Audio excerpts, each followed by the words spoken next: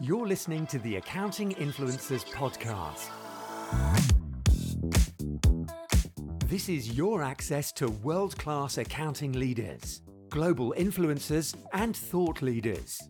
Discover what makes accounting firms great and accounting professionals world-class. Sponsored by Advanced Track, helping you as an accountant confidently choose between outsourcing and offshoring.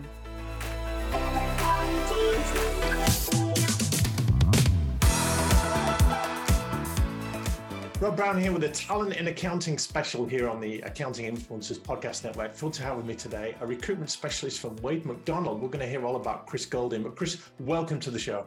Thank you very much. Thank you for having me. Chris, you specialise in the accounting and finance sector. Give us a little bit about your background. So I joined a major recruiter in the UK when I was just 21 years of age. So I've now spent, sadly, over half my life in this profession. It's quite rare people stay in it for that long. It's a brutal profession, isn't it? I think it's one that once you're stuck in, Rob. But yeah, no, obviously it's because we love it so much. But I spent 19 years in my first company, moved through lots of different director roles. And then about 6 years ago, I moved to more of an SME in Wade McDonald, who gave me the opportunity to become managing director. So we've been around about 32, 33 years now, 20 or so recruiters, and the majority of us are working within that accountancy and finance sector, which is where I've spent all my career. You've done some interesting research into the finance function. If we drew a Venn diagram, and I'm a former high school maths teacher, so a lot of our listeners, watchers will relate to that. There is obviously a big overlap with the accounting and finance worlds. And tell us a little bit about this piece of research that you've done, Chris, and what brought it about. Yeah, no, the first thing is when we're talking about accountancy and finance, I think it's one pool. So it's not financial services, it's all accountancy, basically. So the reason we put the research together is that, it's pretty obvious during the last few years, and perhaps sped up a bit by the pandemic, that the skill sets required to reach the top or while you're in that top role have changed. So we wanted to put a bit of research together, speaking to current leaders about what their journey was, but also asking them how they think that will be different for the next generation, to try and help those people that are working their way through the ranks within accountancy and finance with the ambition to get to that finance director or CFO type role. And are we talking predominantly about accountancy in industry and commerce, or accountants in private practice, or a little bit of both, Chris? Yeah, so a lot of the people that took part, which I'm sure will be covered off, started their careers within practice. But this is very much focused at those that are within either the commercial world or within non-for-profit. So outside of practice, it's not looking at your partners within practice or any of those. It is very much outside of that. You pick up on an interesting trend, though. We have heard anecdotally that accountants are leaving private practice and increasingly going into tech, going into commerce, going into industry. I don't know why that would be, but do you have any thoughts on that? Well, that's something I know when we discussed a few weeks ago, I'd say it's probably been the case throughout time. Right. So I think that practices would say, and where I used to work, we have practice specialists, would say that the hardest thing for them is probably keeping people once they get to qualification stage or a couple of years post-qualified, whether it's because a lot of the career route would still be audit, and obviously that can be quite draining, long hours, time away from home, or it's just to try and influence more of a commercial business on the growth path. You could argue it either way, but I think it's a very good technical grounding for people, but quite often it's got a lifespan, and it's probably a bit like you just said with recruiters. An awful lot of people do it for a few years and then try and take that skill set and use it somewhere else. Do we see people going the other way, Chris, real quick? They're coming out of industry and commerce roles into private practice? Most private practices don't want people that have been trained within commerce. Is that right? Why is that? Because they're not auditors. So that the time you will see it, and it does happen, is if the role is doing other companies' accounts while they're working for the practice, or maybe some internal roles within the practice, but generally speaking, don't. What we did see a trend of is the practice sector has found it harder to retain talent or recruit new talent, is they would take people perhaps who'd started in practice, gone into commerce, and were willing to take the route back into it. But it's probably quite a rare thing for that to happen. Well, it's applaudable that you have not just stuck a finger in the air and say which way the wind is blowing in accounting and finance, but you've undergone some rigorous research here, and we'll put a link to your survey into our show notes. Is there anything that surprised you when you conducted this, or was it pretty much as you expected? I don't know if surprise is the right word, but it's definitely different from when I've done the research in the past. Okay. So I was involved in some probably 10 or 15 years ago. And I guess if we take a very boring stat to start off with, when I did it all those years ago, you probably had 40% of FDs and CFOs that had been trained in ACA and started within practice, obviously doing that qualification. And then there would have been a pretty even breakdown outside of that between CIMA and ACCA. When we've done it this time, we found that the same percentage of people with ACA, so it's still around about, I think it's 39%, so the same number really. But there were also 39% of people in that role that were CIMA qualified, which would suggest that over the last 10, 15 years since I first looked at this, the role of an FD and CFO has definitely become more strategic, more business partnering, and the technical skills maybe aren't as important as they were when we looked at it a few years ago. And I think that, again, I know you'll ask me a bit more later, and I don't want to spoil the surprise for everyone who's listening, but that role is becoming more and more strategic and more commercial, more and more analytical, and it's expected to continue that way. And rapidly. Now, you've thrown a few abbreviations in there. We do have an international audience. CFO, obviously, Chief Financial Officer. FD is used a lot in the UK, Finance Director. You said some of the professional associations, Chris, just for our international audience, just define those for us a little bit. Yeah, okay, so your ACA is your equivalent of what CPA, CA, depending on where people are. So you're going to get that qualification from working within an accountancy practice. A chartered accountant type of role. Yeah, so there's only a few commercial organisations that could even sign off that qualification. CIMA is the Chartered Institute of Management Accountants. So traditionally, you would think that people who were doing that role were going to be management accountants and more commercial. And ACCA was more for your technical. You might still do it in practice, but you could do it in commerce as well. There's definitely been more overlap over the years with CIMA and ACCA, so I wouldn't say that one is purely commercial and one is more technical now, but definitely with your ACA, then your chartered accountants are. So you brought up an interesting stat with your demographics on the amount of women versus men in the profession. We know that 53% of accountants worldwide are female, 47% of men. That's taken an accounting degree, if you like, or some kind of qualification. But certainly in the accounting and finance cohort you looked at, 70-30, Chris, wasn't it? Yeah, so there's an awful lot more men in leadership roles than there are women. Interestingly, we also did a piece on how to reach the top in human resources, which are rather specialism here. And that was the complete opposite. When we did it. So the leadership roles in HR were more dominated by females, but no, in accountancy, it hasn't evened itself out still as the years have moved on. There were a number of reasons that were pointed out because we did try and dig a bit deeper into that. But the major appears to have been around career breaks for maternity and then not being able to or not being given the opportunity to continue the career after having the break as rapidly as males. And also, I think it was the lack of flexibility within the roles over before the pandemic, certainly hybrid working wasn't that common in the UK, and part-time leaders, probably there were less of them. So we're hoping as we go forward that the change in working practices in the UK with more flexibility around start finish times and also where you work might give more opportunity to even that stat out as we move forwards.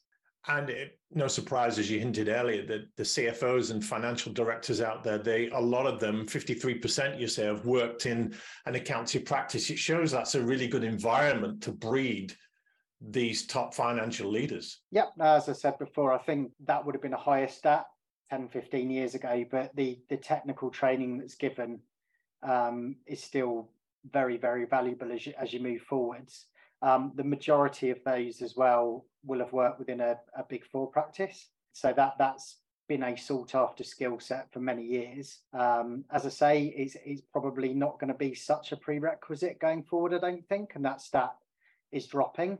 But it's still a very valuable place to start, giving you a really good grounding and some great training. There's a lot of big money in the Big Four firms. Obviously, industry is competing salary-wise to get some of those people and lure them out. But why do you feel the dependence on the Big Four firms might drop, Chris? Moving forwards to get to leadership roles, I just think it's the key skills that were being pulled out by the current leaders that future leaders will have were far less around technical accounting, less around audit, less around tax, less around the financial accounting piece, and far more around FP&A, so your financial planning and analysis, far more around data analysis, being able to take big data sets and actually interpret them, far more around storytelling of what data is saying and explaining that to business. So it's just this whole business partnering was a much larger skill set that is being pulled out by leaders, saying that's where people will come from.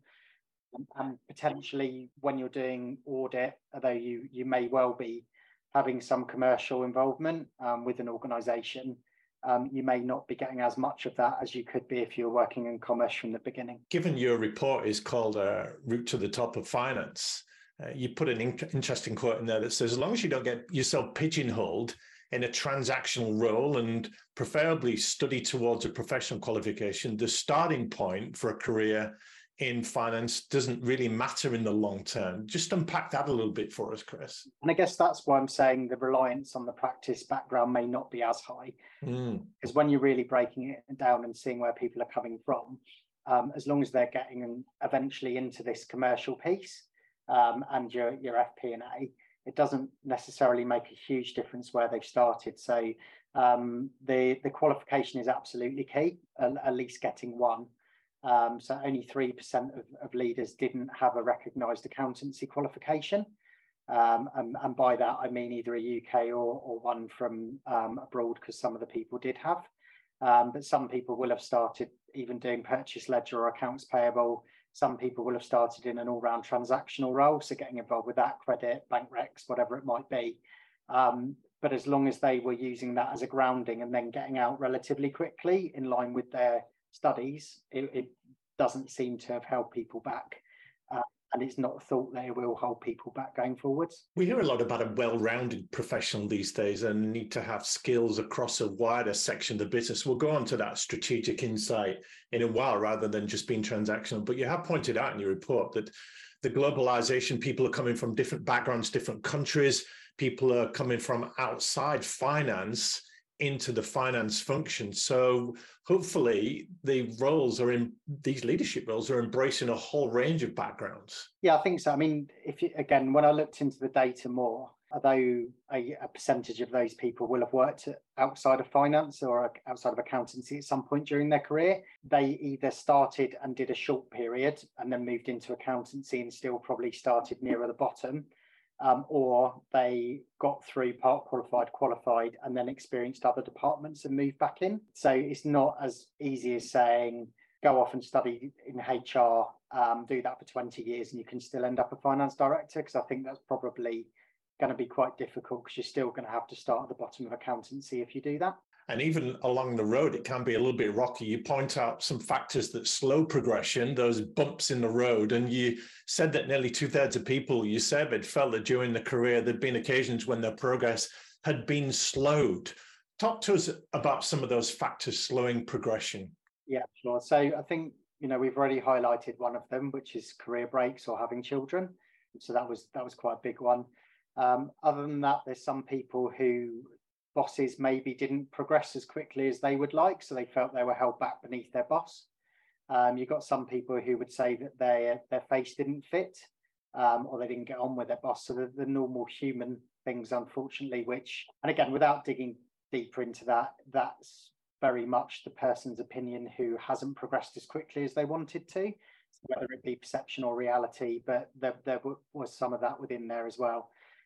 So most of it is normal stuff. I think not getting the qualification quickly enough held some people back, or as quickly as they would have hoped. So if they're failing exams along the way, they might have felt that held up some of their progression. And some people found it difficult to put in the hours to progress at the same time as studying, which again is a common thing we hear of, especially if you're trying to do that study at the same time as other external factors, maybe having a family, which can be particularly difficult. A feature of finance and accounting qualifications traditionally has been the technical side. You've got to know tax, you've got to know your way around a finance document, but increasingly the soft skills are becoming important in leadership roles, aren't they? Talk to us about what you found for what's needed in the future for leaders to progress in accounting and finance, Chris. Yeah, sure. So I guess there's a couple of bits you could focus in on. So firstly, I think from a day-to-day doing your own job while you're progressing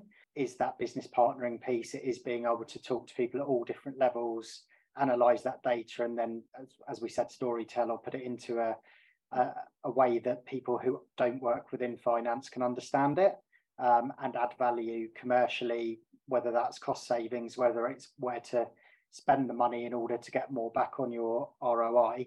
The other piece is your softer man management skills. The dreaded soft skills, huh? Yeah, and that's definitely, again, a moving piece, because traditionally you'd be sat with your team virtually every day, unless you're managing global teams that are, elsewhere in the world.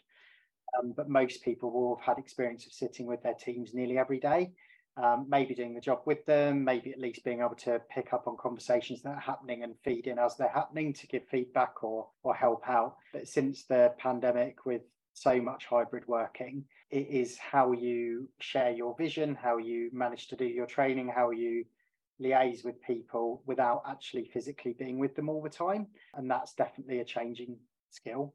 The other is well-being. The pandemic, and it was probably happening before anyway, highlight a number of problems in the UK around the way that companies worked with their staff, around employee well-being, and a bigger piece probably being mental health awareness and working with people around that. And that is more and more coming into management roles all the time. So I guess big skills, empathy is going to be right up there now, whereas maybe 10, 15 years ago it wasn't. I'm sure many leaders would argue it was. But those type of skills are definitely more important, and highlighted more now than perhaps they were. Did you pick up any generational differences, Chris? We've heard that we've lost a generation of communicators because the younger people coming through, especially having gone through COVID, they are more connected than ever before, but less socially oriented than ever before, because you put them in a room and they're so used to being on their phones and being on virtual calls that they've lost those interactive face-to-face skills. From this, no, because that's not it probably wasn't as relevant to the people that we were reaching out to for their experiences.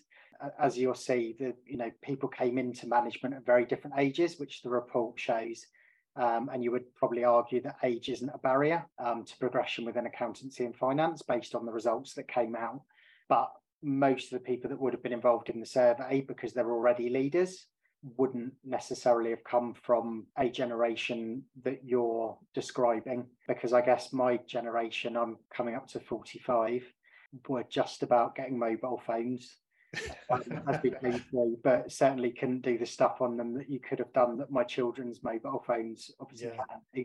So that wouldn't really have come out, I don't think. But I mean, arguably, again, in a more hybrid world, who's to say that people that have grown up using mobile phones and communicating with people more remotely won't be in a better position to manage the people of the future than those of us that haven't grown up with that? It's a fair point, definitely.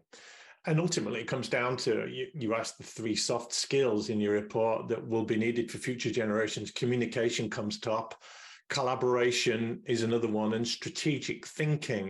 What is strategic thinking in your dictionary of life and business, Chris? So strategic thinking, I think, when we're describing it in this setting, is again, it's probably being able to take the data from different areas, cut it in different ways to come out with decisions that are going to help the business strive, survive, whatever it might be, thrive. But there's more and more usage at the moment of tools which potentially would not have been associated with accountancy previously.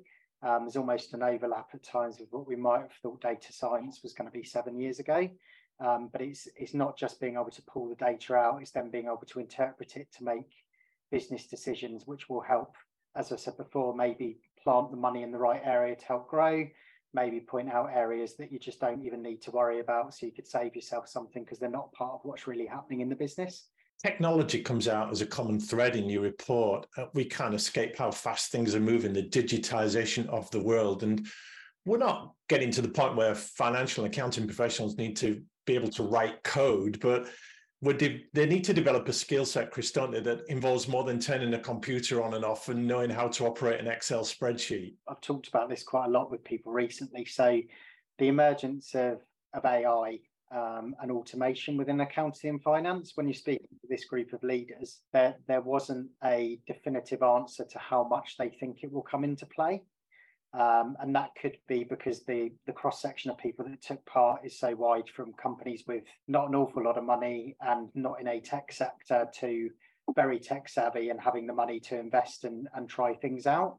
But without a doubt, the job roles we're recruiting more and more, there are skills and systems required which wouldn't have been thought of as pure accountancy, like Tableau or whatever it might be, to pull out that data and interpret it to be able to make decisions around it. And I think there is a thought process that, things around, I don't know, tax, some audit, those sorts of things moving forward, there is a level of automation which will take a lot more of the manual tasks out. Just circling back on your comment on well-being, with finance and accounting functions, the data is there. It's very black and white. It's binary, it's numeric in a way, but this need for better management skills and empathy, it's creating an animal that is got to have a foot in all camps, the technology, the finance, the people side of things. Does that make it harder to get into this role? Because the geeks and the nerds and the people that love the numbers are going to be attracted by that stuff, but there's so much more to this role now. As I said, I've been doing this for 23 years now. There's an interpretation of what an accountant is, which I don't think is necessarily true. So without a doubt, there will have been people years and years ago that worked from manual ledgers who would be very traditional in the way they worked, and they'd be very, very numbers orientated and maybe not much outside of it. But really, most of the people that I've worked with over the years who run big finance teams are social, fun, empathetic, and also, really strong business acumen and understand the numbers. So I'm not sure the nerdy, geeky accountant is something I should get into, because I think it's more of a myth and a joke than necessarily an overall reality. Slap on the wrist for me for pigeonholing and stereotyping accountants. No, you can, but I definitely have to work with these people every day. So. Yeah, you conclude the report by saying this is a time for new leaders. And one fascinating stat you found, Chris, was that 43% of the leaders that took part in your survey don't see themselves in a finance leadership role in 5 years' time. What's going on there? Okay, so part of it will be age. So I'm sure that if you ask most people around the age of 50 what they want to do in 5 years' time, they'll all say they want to retire, even though that they know they probably can't. So part of it will be age.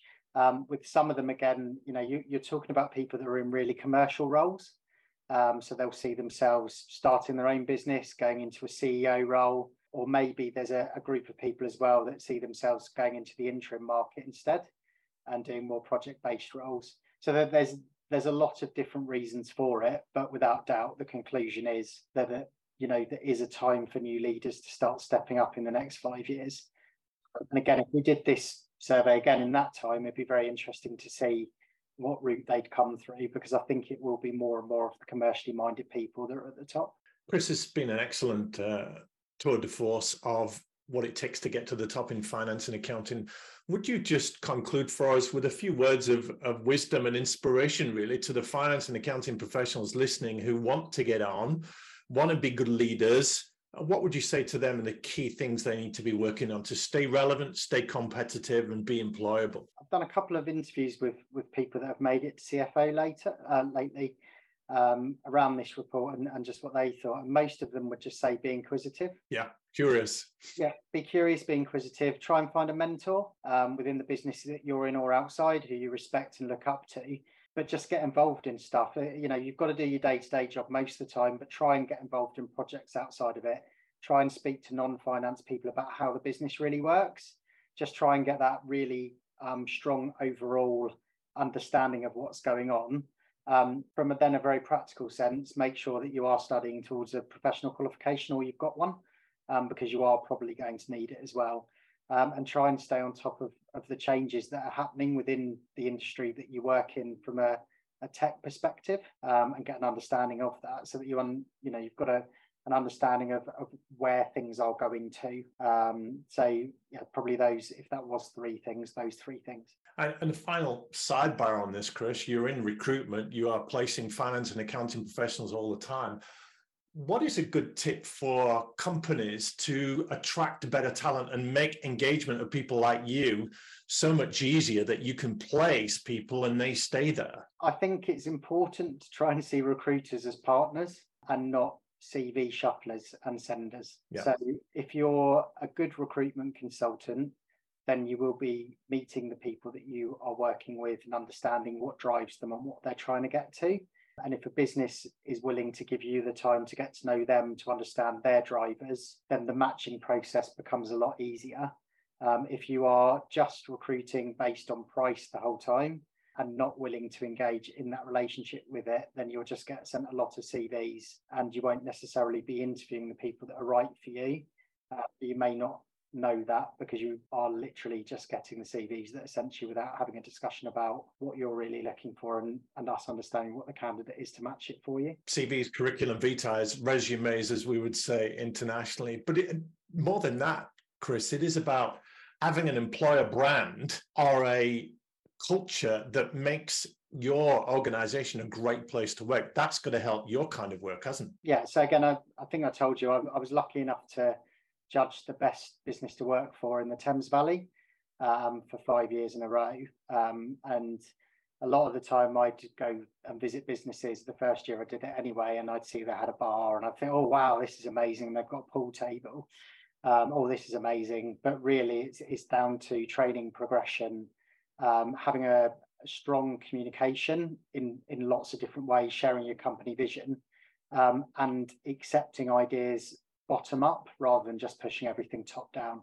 And again, if any organisation that is recruiting thinks that people don't go onto their Glassdoor and look at what reviews they've got, then they're probably mistaken. So it's really, really important to try and get their employee brand out there in a positive sense to employ and retain the best talent. Good time to be in accounting and finance, Chris? I think there's always a good time to be in accountancy and finance. So, it's a skill set or a bunch of skill sets that are needed within businesses. So is it the best time ever? Probably not, but it's never going to be the worst either. So, it's a skill set that is pretty recession proof. People need it. That's a great message to finish on. Chris Goulding from Wade McDonald, been brilliant talking to you today. Thank you so much for your time and your insights. Thanks a lot, Rob. Cheers.